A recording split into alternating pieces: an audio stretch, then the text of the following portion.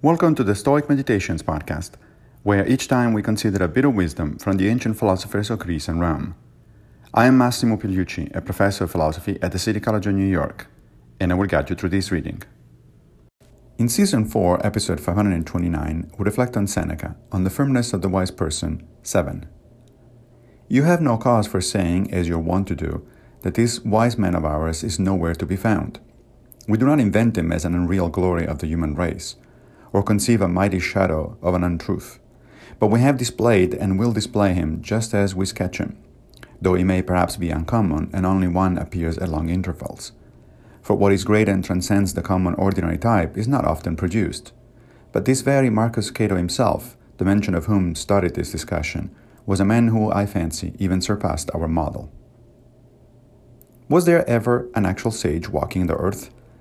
Despite Seneca's confidence, there was doubt even among the ancient Stoics themselves. Indeed, elsewhere, Seneca tells us that sages are as rare as the phoenix, the mythological bird that is reborn from its ashes. Here Seneca suggests that Marcus Cato, known as Cato the Younger, qualifies as a sage. He was the archenemy of Julius Caesar and gave his life in defense of the dying Roman Republic. Still, a modern biography of Cato casts some doubt on his sagehood status.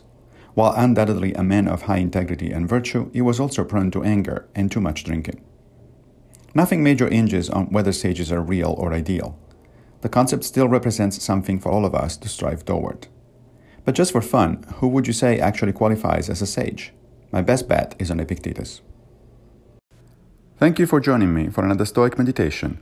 I will return with a new episode very soon, if Fortuna allows, of course. If you like this podcast, please consider supporting it by opening your browser and going to anchor.fm/Stoic Meditations. Also, please take a minute to give the podcast a good review on whatever platform you're using to listen to it. Thank you.